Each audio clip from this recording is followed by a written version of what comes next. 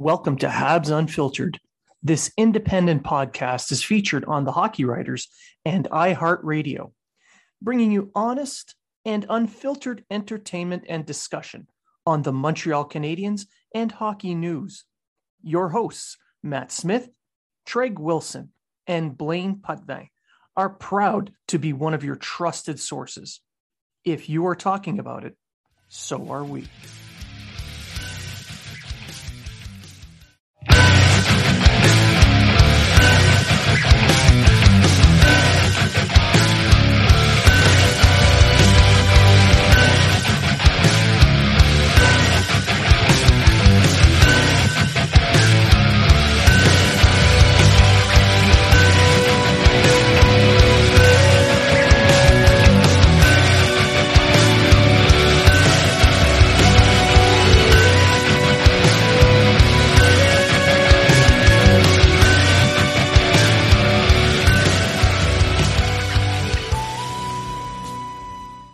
Welcome to Habs Unfiltered. This premier independent fan experience podcast is featured on the Hockey Writers and brings you honest and in-depth Montreal Canadiens discussion and entertainment. Your hosts, Matt Smith, Treg Wilson, and Blaine Putney, are proud to be one of your trusted sources for Habs and hockey news. If you are talking about it, so are we.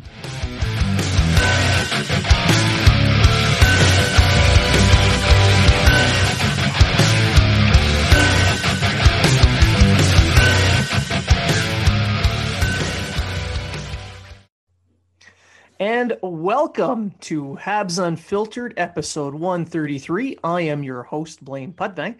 I am joined now by my co-hosts, Matt Smith. Good evening. And Treg the Hammer Wilson. Deuces. So it's been an eventful couple of days since our last episode came out. The Canadiens played Edmonton, actually won in 3-on-3 overtime. Stahl made his debut, became the first Montreal Canadian to score his first goal as a Hab in overtime, which honestly is rather impressive considering it's been 112 years of a franchise. And there was some other stuff that happened. We're going to talk about a lot of that during the show. But before we kick off our show, a little bit of drivel. So, Treg, how was your last couple days? Good. Amazing. Matt? They've been very quiet, but no family around here. Ontario's back in lockdown, etc. So, no big Easter dinner for me or anything like that. Back to work in the morning. That's about it. It's same old in Ontario right now. Yep, you guys are in the gray zone, which is ignore everywhere. All science. It's fucking ridiculous. And that, my friends, has been 1 minute and 35 seconds before the first F-bomb. Yeah. Actually, Nova Scotia is going to allow people 100% capacity in stores starting tomorrow. Yeah. And gyms. Lucky. And gyms, yeah. Lucky you guys. I don't know if it's lucky. Yeah. Our cases aren't going down, so it's not like... They're not going up either. Nah, true. We're kind of hovering at that 25 people total mark. Yeah, we're having like 3,000 a day here. Yes. And we're hovering around that too. That's all good. Apparently, I'm getting my vaccine anywhere between June and possibly August, September. So I'm getting mine the week of April 15th. Well, there you go. Being an essential personnel since this started, do you think we would have them by now? But apparently not. I'm getting mine at the end of this month. Lucky you. Divers are essential, apparently. You're not a diver. No, but I work with them. Someone's got to fetch their air bottles. I don't even do that. I just sit there and go, look, everyone, divers. Look, divers. And then I go, see, nobody cares. Pretty much. Yeah. So, all right. We're gonna talk a little bit about the vaccines versus bubble play for come playoff time. We'll talk a little bit. We'll touch on injuries and some expectations, as well as a little bit about the upcoming games. So the Canadians are playing Toronto on Wednesday night, and then they've got a 2-game set against Winnipeg starting Thursday and then Saturday. So why don't we just kick it off with the bubbles versus vaccine talk? So we kind of touched on a little bit with the vaccines when we were talking about our own. I think everything came to a head now with the Canucks having all their massive issues in having to deal with that new Brazilian strain, which is, I read it was 2.5 times more virulent and easier to pass on than the standard COVID-19. So that's not good. So because of this, there's been actual talk. Elliot Friedman mentioned it in his podcast that the NHL and the NHLPA are going to be talking about a bubble format being a possibility. I'm going to put it to you guys. Which do you think would be more plausible or more workable, considering the players hated the bubble? Would it be more plausible to do the bubble or to ensure everyone gets vaccines now that they can actually buy them? I'm going to start with you, Treg. I'd go the vaccine route, just for the simple fact that players hated the bubble. If they start the bubble now plus playoffs, you're looking at almost 3 months of the bubble, maybe 4. I didn't do math off the top of my head. But if they can buy their own vaccine, it's not going to interrupt the civilian or regular people's vaccine route, which it's not, before anyone starts that rumor. Then I say vaccinate everybody. But even the vaccine isn't foolproof. But I just don't think the bubble will work. I don't think the players will want to go through the bubble again. So yeah, it was pretty hard on the players, having to be separate from everybody, having to be separate from their families. It is, and as members of the military, we completely understand that point of view. It is not easy to do our job when we're separated from the people that we care about. It's the nature of our business, but it's not so much for them. So it's not something that they've had to learn to deal with over the years. So it's a lot harder, especially for the general population. And I kind of agree with you that, I mean, buying the vaccines, which are now they're capable of doing, seeing as how the vaccine stockpile in Canada has reached a specific point. I don't think there'd be an uproar if the NHL were to buy enough vaccinations. Well, there's always going to be some kind of an uproar. Let's be honest. People will complain simply to complain, mostly because the NHL is probably going to distribute the vaccines quickly, as opposed to what's been going on in our country this year, which is they're not being distributed very well. They're in the freezers, though. Oh, yeah. Tons of freezers. We got all kinds of freezers. All the freezers. Can't even get one at Leon's now. They're just gone. I don't understand why they just don't say vaccinations here, line up outside. Ding, ding, ding. Yeah. Yeah, exactly. Are you over the age of 50? Get in this line between Monday and Friday, between 8 and 8. Get your vaccine. Once you got it, you get a little stamp, come back for your second one. Oh, these people are all done. Great. Everybody else, get in friggin' line. Yeah, exactly. Look at you guys and your logic. It's the Navy way. Oh, wait. No, it's not. No, there's no logic to the Navy. Well, that's not true. The L in Navy stands for logic. It's true. Exactly true.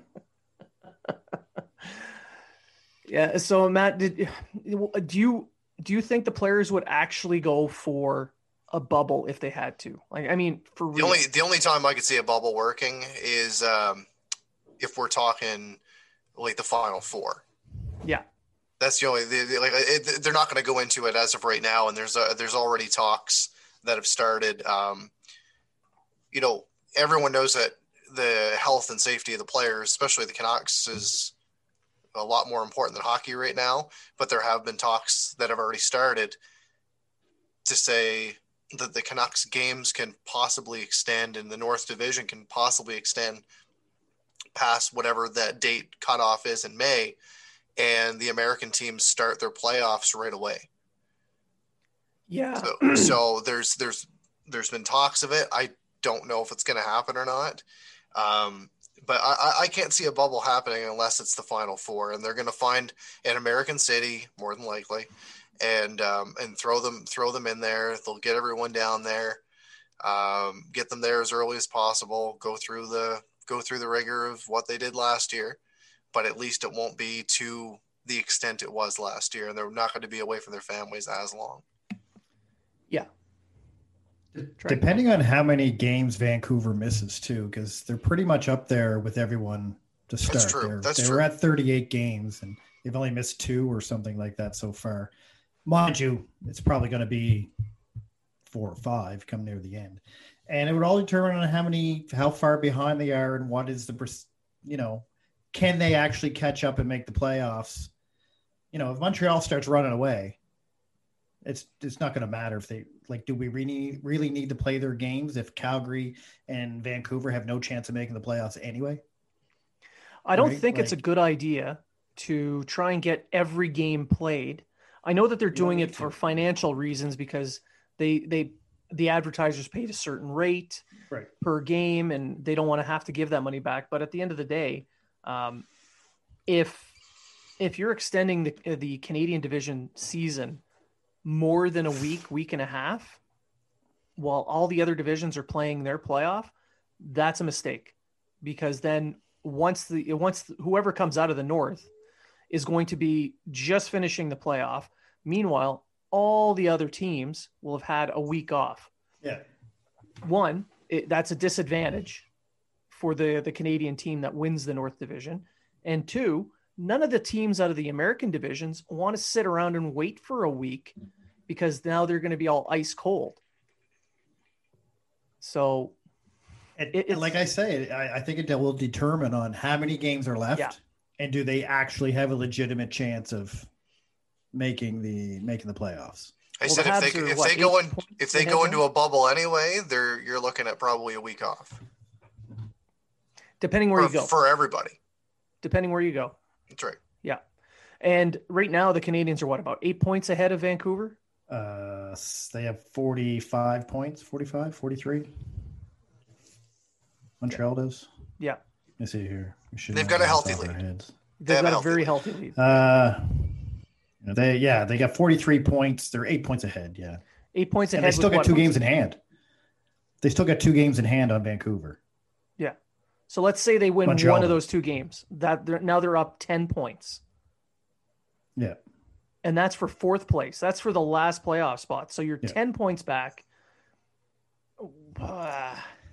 And Montreal got 5 games in hand on Calgary and are 8 points up. So how much are you going to extend that season? That's the discussion that should be had at this point with Vancouver going through what they're going through. And I understand there's financial situations, but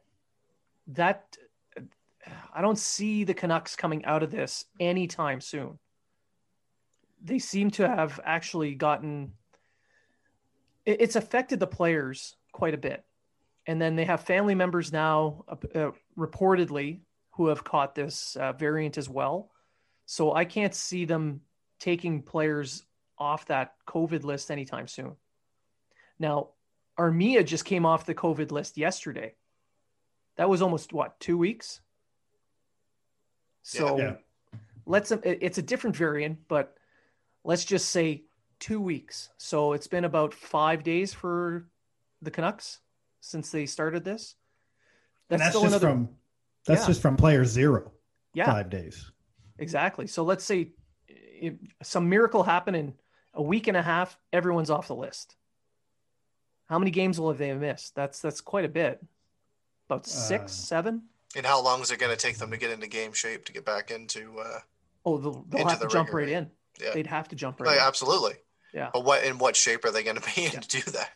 So there's a lot of issues that have to be dealt with, but I don't see them making up all the games. They might miss a couple of games if everything works out perfectly. They've missed 4 games already. Yeah, they'll miss probably 7 or 8.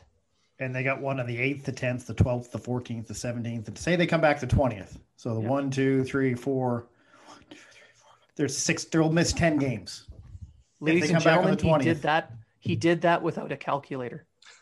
They'll miss 10 games. So I'm glad it wasn't that's 11 points. That's 20 points. But that's right. By that time, Montreal could be, if Montreal wins both their games in hand, Montreal's 12 points up. So that's a deep hole to climb out of. So that means they'd have to win 6 of their games. They have to go 600 just to tie Montreal with. Anyway, it's just. Yeah, it's not a great situation. I don't see how they're going to be able to play all the games and be able to get the playoffs going at an opportune time. I know the playoffs are going to be delayed a little bit, but you can't delay them too far because now you're going to be causing issues in the American divisions as well. And then further down the line, whatever Canadian team comes out of it is going to be at a disadvantage. I think the big issue that's going to come up is the placing of the top 4 teams. So, because the Jets, Oilers, and Toronto all have games against Vancouver. And depending on, Montreal's done with Vancouver, so they don't have to worry about any of their games being postponed due to that. But if it becomes close. Well, it goes by points percentage at that point. Well, yeah, but I'm just saying, if it comes close, those games could have been helpful for a team or another. So I think that's something would be more important than them making the playoffs or not. I have no doubt that Leafs Twitter will lose its collective minds if they can't have all their games against Vancouver. Well, Montreal got theirs. See, they cheated. Or for some reason, Winnipeg gets first place. Yeah.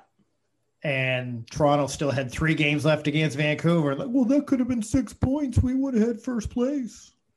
Baby. You would have lost anyway, regardless. Yeah. So they were pissed off that Stahl scored an overtime goal for the Montreal Canadiens on a day that the Leafs weren't even playing. Old dark guy. Now, to be fair, I know Jay. I'm friends with him. So I joked back and forth, but the fact that the Leafs mascot, Mr. Dartman there, the Leaf mascot himself was so concerned about the Habs that he watched the Montreal game on an off day and then complained that they won, which just goes to show that the Canadians actually have a decent hockey team because all of Leaf Nation is very, very concerned. It should be. I think everyone should be. Yeah. So congratulations, Habs fans. You got a decent hockey team. And as we get farther into this episode, we'll talk about how good the depth actually is. We're hoping. So, we're going to move on now to the injuries. We're going to have to see how this depth holds up because in the game against the Oilers, Gallagher took a Romanov slap shot to the hand, broke his thumb. So he's now out 2 to 6 weeks. I say 2 to 6 because right now there's been no official word yet as to how long it's going to be for recovery. But Jacob Trouba had a similar injury and he was back within 2.5 weeks. So let's say 2 to 6, which if it goes to 6, that's the rest of the regular season. Price is day to day now, according to the head coach. Price is day to day. He had a bit of an injury tweaked in the game against the Oilers. He is not traveling with the team to Toronto, and that is why they called up Primo to the taxi squad, and more than likely Primo will be the one dressing as the backup for Jake Allen come tomorrow, which means he will have to come off the taxi squad tomorrow. So with Gallagher out, Kotkaniemi has been moved over to the right wing on the Canadians' de facto top line. So I'm going to start with you, Matt, on what your view is of the Canadians' depth and how this is going to affect how the lines are rolled out. Okay. Well, I'll use last night as an example. Gallagher was out of the game. They were down 2-0 going into the third. And the Canadians used their depth to rally back and they beat a pretty tough Edmonton team that obviously relies on their big stars. Smith's been having a really good season in goal, and they rallied last night, and it was a lot of their experienced guys and a lot of the guys that a lot of other teams fan bases kind of poke fun at in Anderson and in Perry and Stahl, etc., that really stepped up their game and made that win possible for them. Price had a pretty good game, in my opinion. He did the 2-pad stack, and they came along with the win. When it comes to Kotkaniemi playing the wing, I've got no issue with it whatsoever. I think that it's going to be beneficial to him, and I think it's going to point him into the direction to shoot the puck more. We all know that he can shoot the puck. He's good on the forecheck, and he's just gonna have to, channel his inner Gallagher, battle a little bit in front of the net, use his size, use that shot more often, and it's going to be beneficial for him and for the line. If Jeannot gets kicked out of the draw, you get a centerman that can come in and take the draw. And lately, Kotkaniemi has been pretty good in the draw. And going back to depth, just Stahl's numbers last night. He had a goal, a couple shots, and he was 78% in the faceoff, going 14-4, and obviously scored the game-winning goal. So I think Kotkaniemi is going to be just fine where he is, and people are already bitching, saying, "Well, they're going to turn him into the next Galchenyuk, or they're going to ruin him at center, or they're going to do this, or going to do that." You know what, Evans Byron Lehkonen line was looking pretty good, and Evans was playing his best hockey among that line. So I really wouldn't. I didn't even want to take Evans out of the game to begin with. Yeah, I think we need to pump the brakes on that whole. We're going to ruin a player by making him play the wing for a couple games. Ease up. But his drafted season, he was playing on the wing. Yeah, that's right, and he's been looking pretty good at center this year. I'm with you. I don't mind him at wing temporarily. Yeah, it's short term. My question though, like, why didn't they do Suzuki? Because Suzuki's face-off numbers look like crap, and he's actually right-handed, as opposed to Kotkaniemi, who is left-handed. So, Treg, what do you think? I suspected before the lines came out that you might see a Drouin Stahl Suzuki type line, and then you have a veteran center along with the rookie center, and they can go back and forth, or even have Stahl on the wing of Suzuki and go from there. I have no issue with Kotkaniemi playing. He played right wing. He's exclusively played wing in Finland, according to what he said. He played the right wing when he was in Finland, so he's used to it. It sets him up for a good one-timer because he got a stick right there. He did say to Jean-Loup that he's going to probably have to be in the dirty areas, play the 5-foot guy role. Does he mean 5 feet tall, or does he mean? Well, John did say unclear if he meant a 5-foot radius around the net Gallagher occupies, or if he's taking a shot at Gallagher's height. I'm going to assume he's taking a shot at Gallagher's height. Yeah. He doesn't seem bothered by it. He said it's an honor to play with those guys. And the way I look at it, it's giving Kotkaniemi minute. He's going to get top minutes playing on that line, and he's going to get the puck on a stick. So you want a player develops with the puck on a stick. He doesn't develop playing on a third or fourth line, getting 10 to 14 minutes. Like Matt said, everyone complained last game because he was playing fourth line. He actually played more 5-on-5 minutes playing on that fourth line, and he was benched after around the 10-minute mark of the third period. We can speculate why, because it's all it is speculation. We can assume it's because they wanted to line match with McDavid and Draisaitl. You could. His last shift was a pretty poor shift too, so maybe against McDavid. Against McDavid, so maybe Deschamps said, nope, you're not going back out there. But whatever. Again, we're all speculating. Yeah. So he actually played 20 seconds more than he normally plays 5-on-5. The Habs power play had a total of 43 seconds of they were 0 for 2 with 43 seconds of power play time. So he didn't even get a chance to play power play. If he played his normal power play, he would have been up around 15 minutes, which is what he normally gets in a normal game. Well, 17 lately, but he was playing on the second pairing. I agree with Blaine, though. I think Kotkaniemi's face-offs are a lot better than Suzuki's, and he would have been better suited for the face-off. But you have to really look at Suzuki and Anderson pair up very well. So we've mentioned before, Ducharme likes to pair players, and I think he keeps Suzuki with Anderson. Usually it's Kotkaniemi and Toffoli, but he split them up to put Kotkaniemi on the wings. So Danault's going to stick with Tatar, and then you get Drouin with Stahl and Evans with the other two. So now, I think that this whole line juggling issue comes to bear because of the injury concerns, especially in Laval. Had Ylonen not gotten hurt, I think it is very likely that he would have gotten the call up in this case because he was playing extremely well in Laval. He's a right winger. So with Gallagher down, they could have called Ylonen up and filled a right wing role, say on a third or fourth line to play with Kotkaniemi. You could have had Kotkaniemi, Lehkonen, and Ylonen on Exactly. Yeah, line. Exactly. And I think that would have been more likely. But with all the injury concerns down in Laval and Caulfield, as of today, as we record, it's Tuesday, the 6th of April.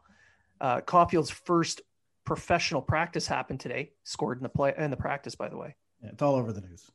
Oh yeah. There's going to be a parade later on.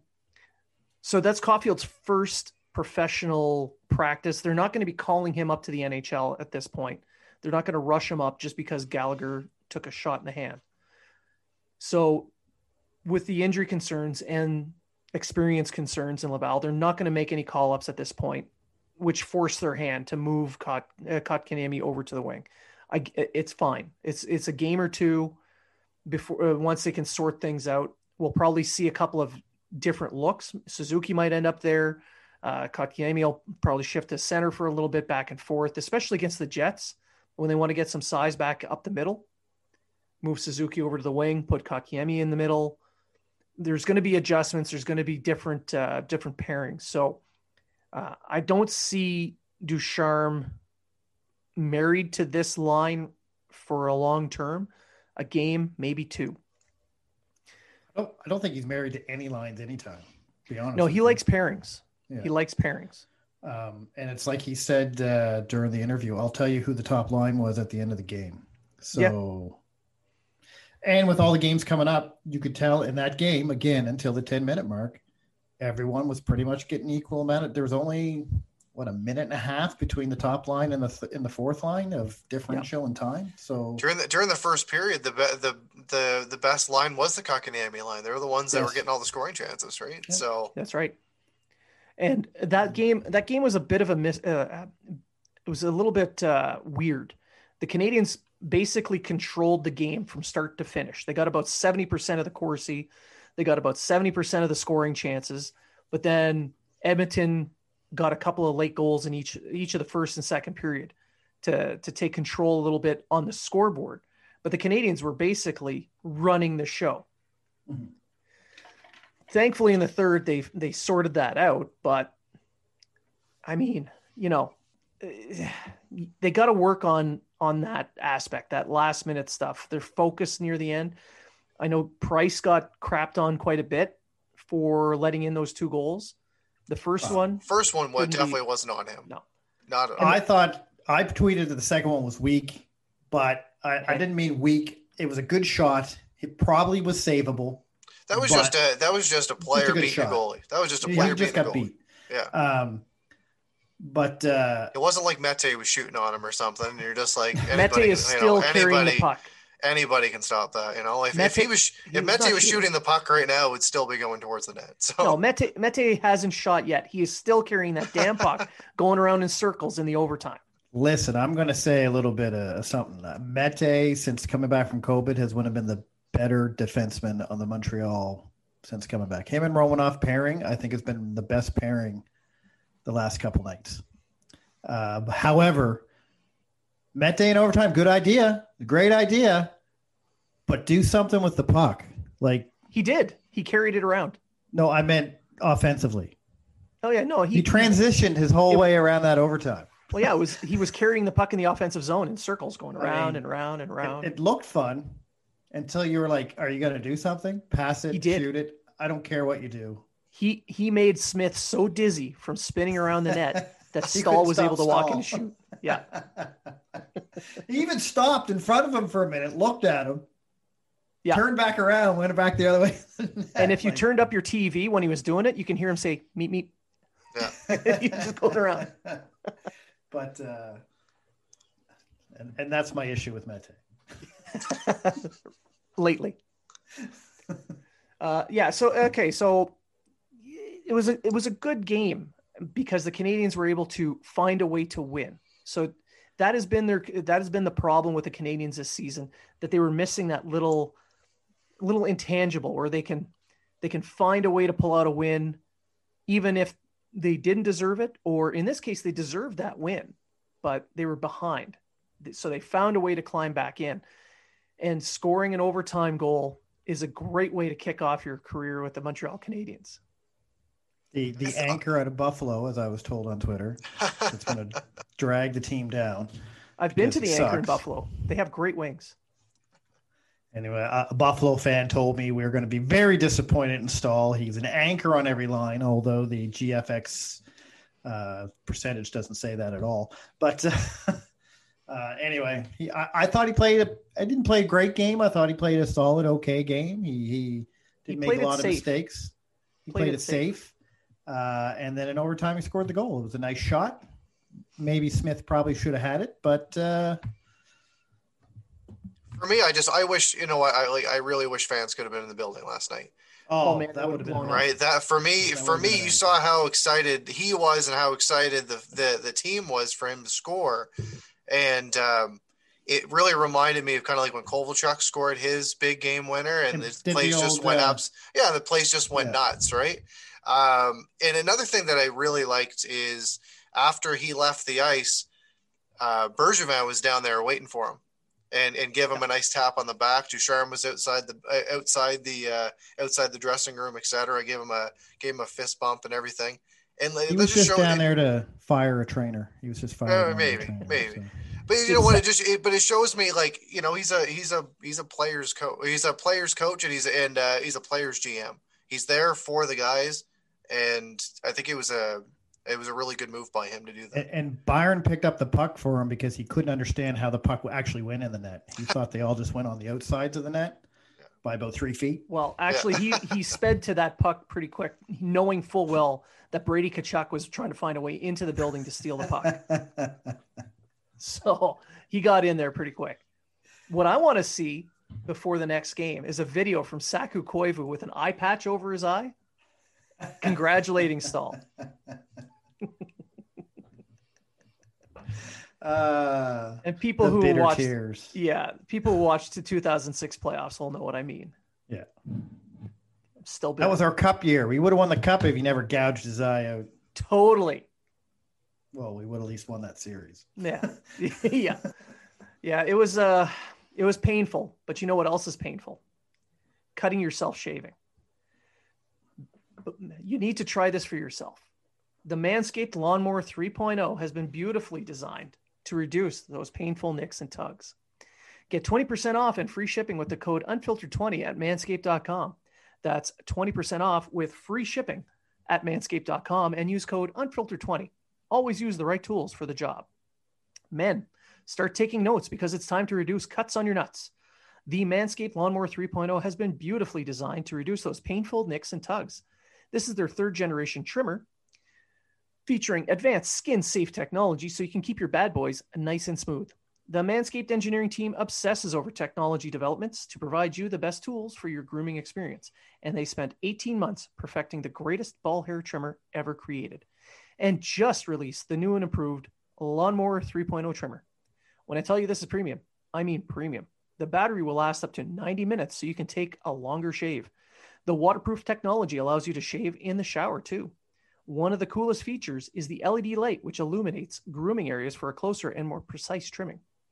And let's not forget the charging stand. Show your mower off loud and proud because this intelligently designed stand is a convenient charging dock powered by USB.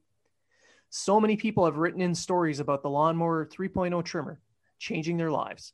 They even included pics so you could see the smoothness for yourself, and they aren't kidding. You need to try this for yourself. Get 20% off plus free shipping with the code unfiltered20 at manscaped.com. Your balls will thank you. Get 20% off and free shipping with the code unfiltered20 at manscaped.com. That's 20% off with free shipping at manscaped.com and use the code unfiltered20. Always use the right tools for the job. So from that, we're going to move on to the next series of games. The Canadiens this week will be playing the Toronto Maple Leafs. Another pain in your balls. Yeah. Bam! A lot of nicks and cuts from diving around the ice. And they'll be playing the Jets twice this week. So Thursday, so they got a game Wednesday against Toronto, Thursday against Winnipeg, and then Saturday against Winnipeg. Carey Price did not make the trip with the team to Toronto. As I mentioned earlier in the show, they called up Primo. The expectation there is that Primo will be taken off the taxi squad and then dress as the backup for Jake Allen. Now, nothing's been set in stone yet, but it does look like Jake Allen's going to get the starts in back-to-back nights. That's a possibility. If he doesn't, then I have no problem with Primo getting a start against either Toronto or Winnipeg. Primo's been lighting it up. He's been excellent in the AHL so far this season. So a call up is a good reward. I think he's earned this call up. So Treg, I'll start with you on this. What are you looking at? What do you think is a key to winning against Toronto to start off? I'd say stay out of the box, but their power play is shit. So I guess that doesn't really matter. The key to playing against Toronto is don't let Toronto dictate the game. Shut down Matthews and Marner. Get into the Toronto's head and not to their own. Let Toronto get into your head and just play a solid game. I think if Montreal plays a playoff style game against Toronto, they have a very good chance of winning the hockey. I mean, I know Jack Campbell is going to win the Vezina Trophy this year because he's won every game. He's just the most amazing goalie in the league. I mean, those 8 wins are epic. Or 9 wins. Was it 9 wins? 8 wins? It's 9 now. He tied or broke a Toronto record or something. For 9 wins in a season. So he is the man. No, in all honesty, he's playing well for them. But I mean, yes. If Montreal plays a good playoff style hockey game, tight checking, shut the ice down, they should win the game. I don't have any issue. I'm not really worried about that. Now, if they play like they did against Ottawa, you can forget about it. But going to the goalie thing is I hope Primo does dress as the backup, because bringing him up just to sit him on the taxi squad is just a waste. You should have just called Demchenko up and have him sit there. Yeah, but Demchenko's only played 1 game in the last year. Yeah, but he's just sitting on the taxi squad anyway, so it doesn't really matter, right? What I think Price will be back for the second back-to-back game anyway. That's what I'm thinking. If not, I have no issue with Primo going in. If we lose, we lose. If we don't, we don't. It's give him a chance, see what he does. He'll be fresh. He's been lights out in Laval. Hell, McNiven's been lights out in the Laval too. So give Primo the chance. He played well last year in 2 games. He lost one, lost one, but played well in both games. Give him the chance. Give him one, or give Allen back to back. Go for it. What difference does it make? I don't think goaltending is going to be. I don't think goaltending's our issue. So, what do you think, Matt? What's your thoughts? I think if they play like they did with Edmonton and just shadow that line, like shadow Marner and shadow Matthews. When they get pressure on them, they don't play well. They're both very skilled players, but they're very soft. Make it hard on them. Whatever lineup whatever line you pair up against them, or whatever line is out there against them, finish your checks. It can't just be, you got to make it more of a playoff game, because this could be very well a first round matchup. This can't be a team that dumps the puck in, and when they have an opportunity to finish their check, they just kind of give them a little tap on the shoulder or something. Like, they need to play the stars. They need to play those players hard, and they finish their checks, get their scoring chances, and yes, stay out of the box. Even though, yes, Toronto's been struggling. Anytime that you have the opportunity to roll, say, 5 forwards, anything can happen, right? Especially since we even saw it in the Edmonton game. Edmonton didn't have a lot of power play time, but the defensive coverage of the Canadians was not the best during the penalty kill, and that was a guy like Chiasson shooting the puck, not somebody like Tavares or Matthews or Nylander or something like that. I said, think that you're playing the Oilers. They've completely shut down Connor McDavid this year, and if you can shut a player down like that, there's no reason that you can't beat the Leafs. Yeah, they should be able to shut down the Matthews line. The issue then comes with the Tavares line. So they were able to shut down both McDavid and Draisaitl when they split them up as well. So it shouldn't be that different because they play similar styles. Like Draisaitl and Tavares, they're not speedy centers. They don't rely on speed, whereas Matthews and McDavid, they do. Matthews has more of a power game than the speed game, but overall, it shouldn't be that big of a stretch to be able to shut down those two lines when you can shut down Draisaitl and McDavid. But you're right. It's going to take a 5-man unit shutting these lines down. You can't rely on just matching up centers. You need to get your defensemen out there. And Treg, you're also right. You need to have a game plan in there, and it has to be a road game plan where you drag the speed of the game down to a playoff level where it's grinding it out. It's battles along the boards. A game where Simmons for the Leafs excels, but they don't have as many guys like Simmons to be able to counter punch a slow grinding game along the boards. And the Canadians need to take a page out of the Ottawa Senators playbook and then shut down that neutral zone. I don't know about a full trap, but a left wing lock is definitely doable for the Canadians. You have to remember too, they have Canada Olympic team hopeful Zach Hyman on their team as well. So oh yeah, because he beats out every Canadian-born player that's playing in the United States right now. It's true. I mean, I realize TSN likes to placate a little bit, but let's be honest here. Come on. Credentialed journalists have said so. And we all know about credentialed journalists and how important they are. But we are. We're not the right ones. Oh, that's right. Yeah. No. We don't talk to the players. We're not in Toronto. That's right. We don't talk to the players. Sure. And if we did, they'd be the best player ever. Yeah, because that's how that works. Yeah, Jacob DeLauro's on waivers. Just throwing it out there. Just pointing that out, eh? Pointing it out. Oh my goodness. Yeah, no, but back to the game against the Leafs. Yeah, road game plan. The left wing lock where they funnel the player down one of the wings. You cut out the middle. You neutralize the speed through the neutral zone, and you force them down to one side. Then you can isolate that player and the puck carrier. That makes it simpler to play a defensive style. And the Canadiens' transition game could take over from that point. This is where Mete will start to earn his money. Playing against teams like Toronto, he does really well against them because they rely on their speed. And Mete, with his foot speed and mobility, really pairs up well against teams like that. That's why he looks so good against Edmonton. Yeah, exactly. And like I said, I thought him and Romanov have been the best pair defensemen the last couple of games on both sides of the ice.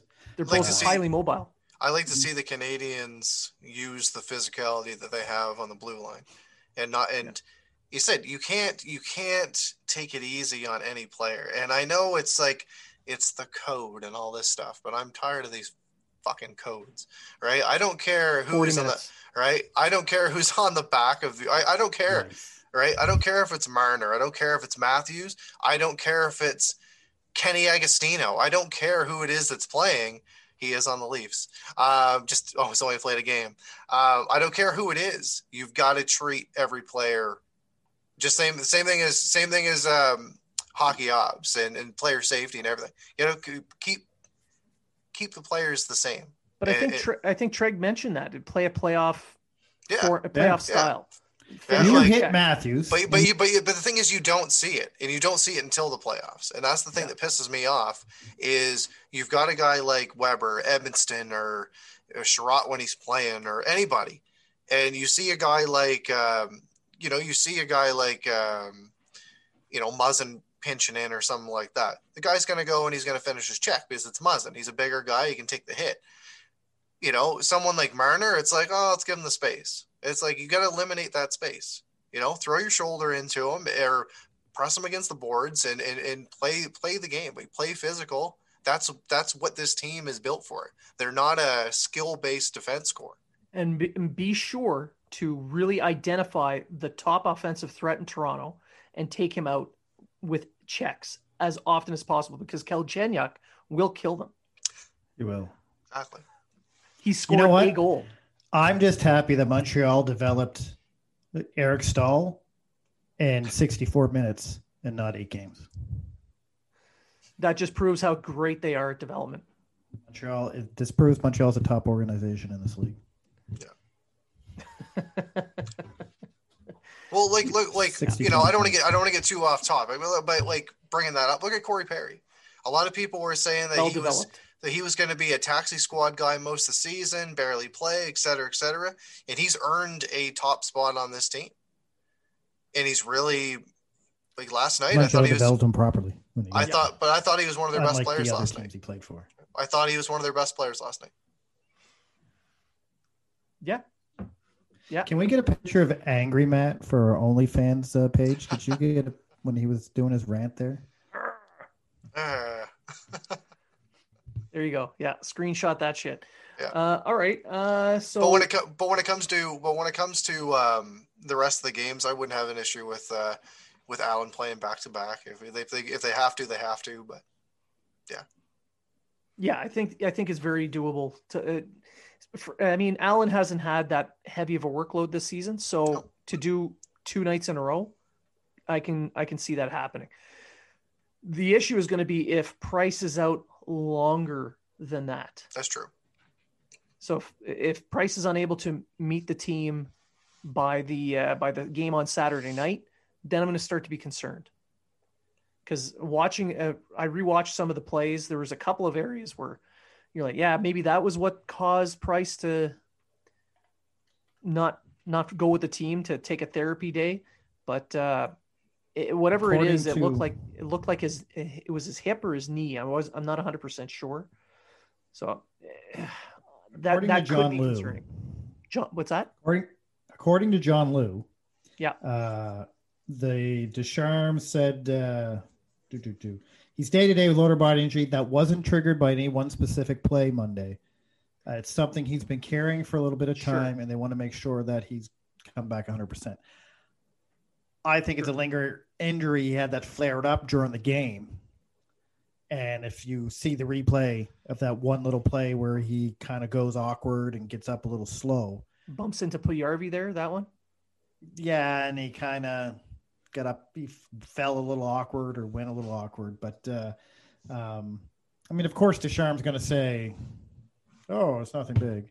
So hopefully I'm getting the feeling it's not long-term, but, we'll see what happens. I think Allen can hold the fort. If Primoz is back up, I think the two of them will do okay. Like we've been saying for weeks, all they got to do is play 500 hockey anyway, and they're pretty much already in the playoffs.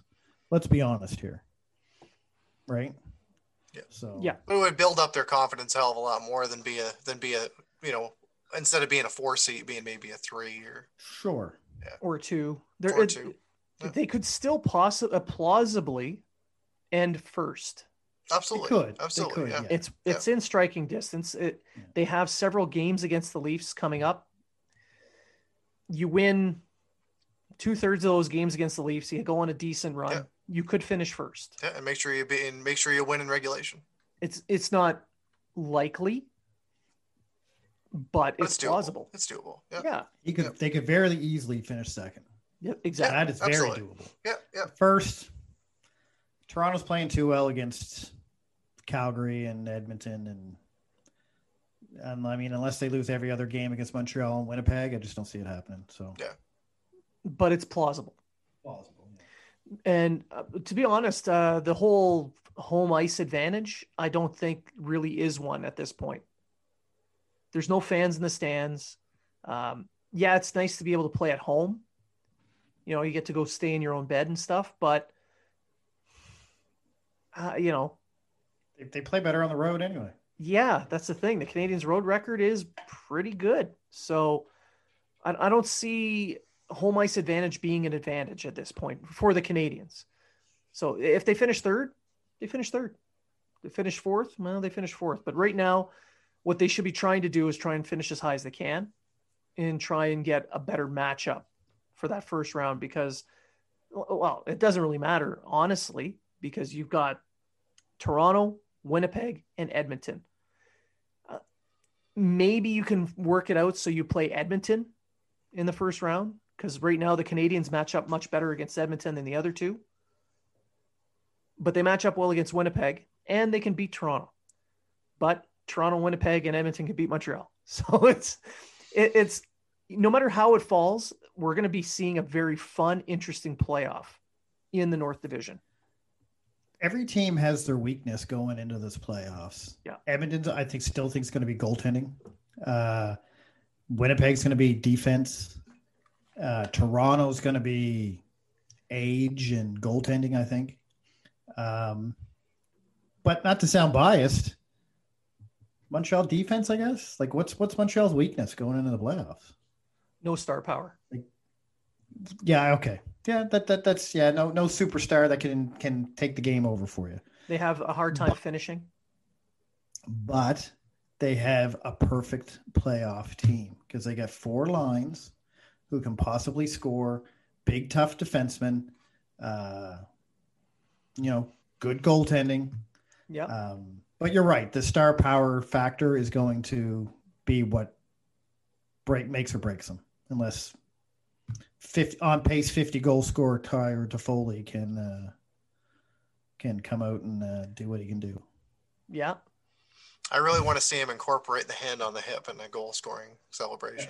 I'm a little teapot. I scored on you.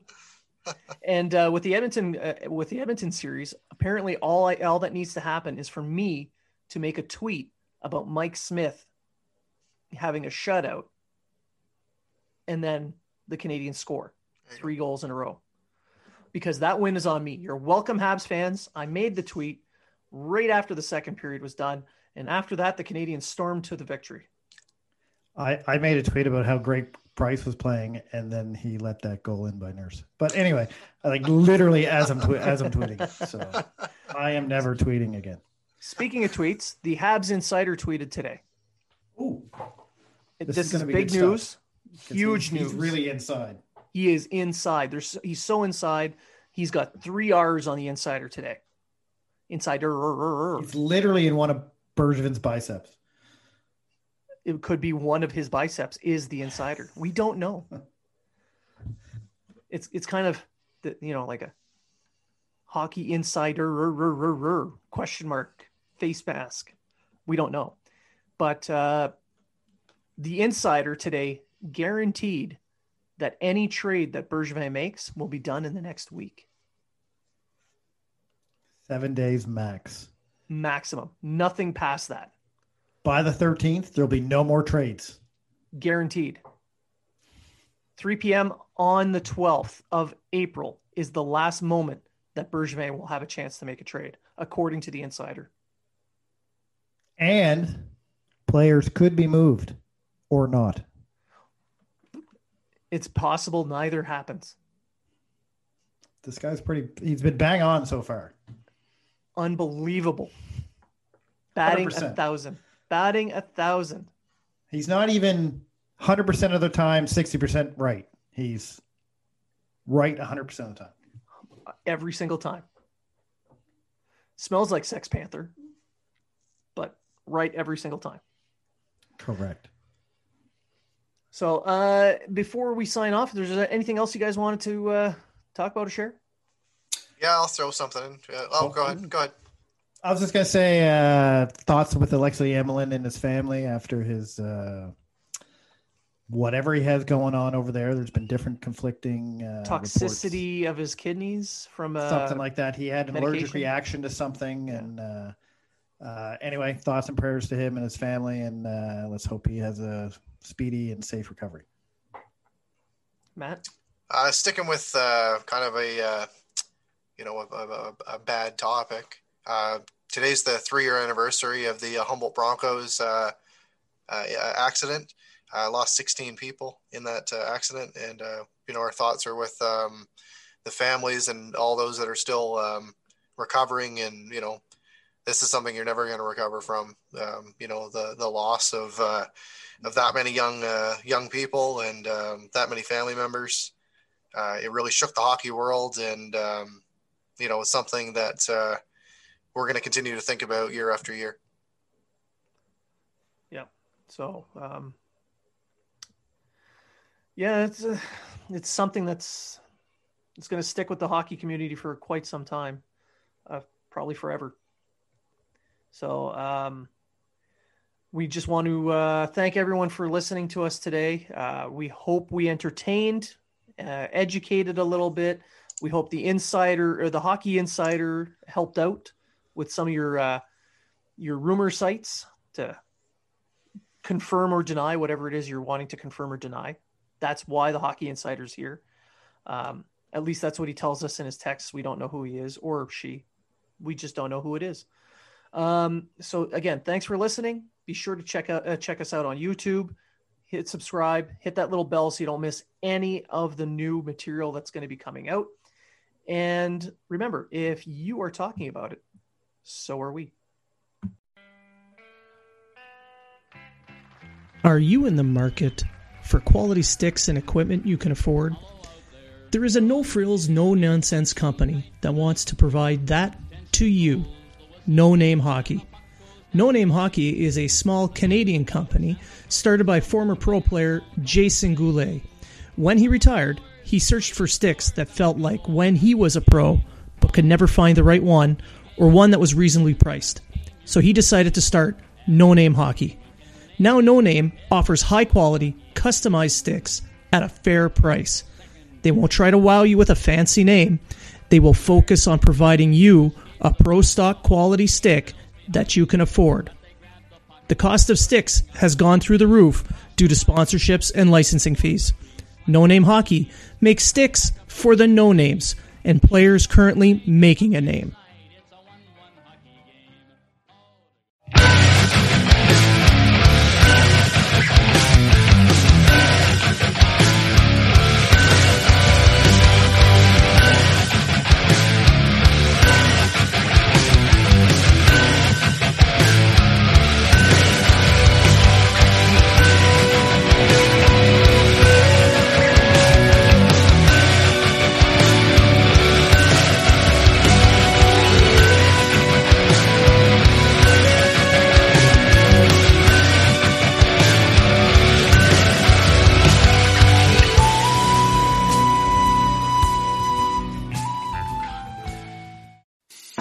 I'm Matt Kundle, host of the Sound Off Podcast, the show about podcast and broadcast.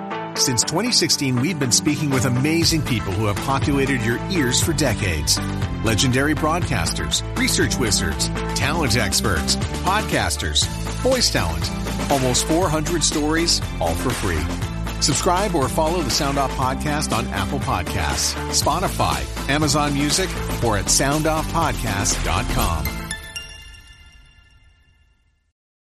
The Podcast Super Friends is a monthly meeting of 5 podcast producers. Hi, I'm Katherine O'Brien from Branch Out Programs in Baton Rouge, Louisiana. I'm John Gay from Jag and Detroit Podcasts. I'm Matt Kundle from the Sound Off Podcast Network. I'm David Yaz from Pod 617, the Boston Podcast Network. And I'm Johnny Peterson from Straight Up Podcasts. Together, they form the Podcast Super Friends, an alliance of podcast masterminds sharing best practices, insights, and discussions to help make you a better podcaster. Follow or subscribe to the show on Apple Podcasts, Spotify, Google Podcasts, or at soundoff.network.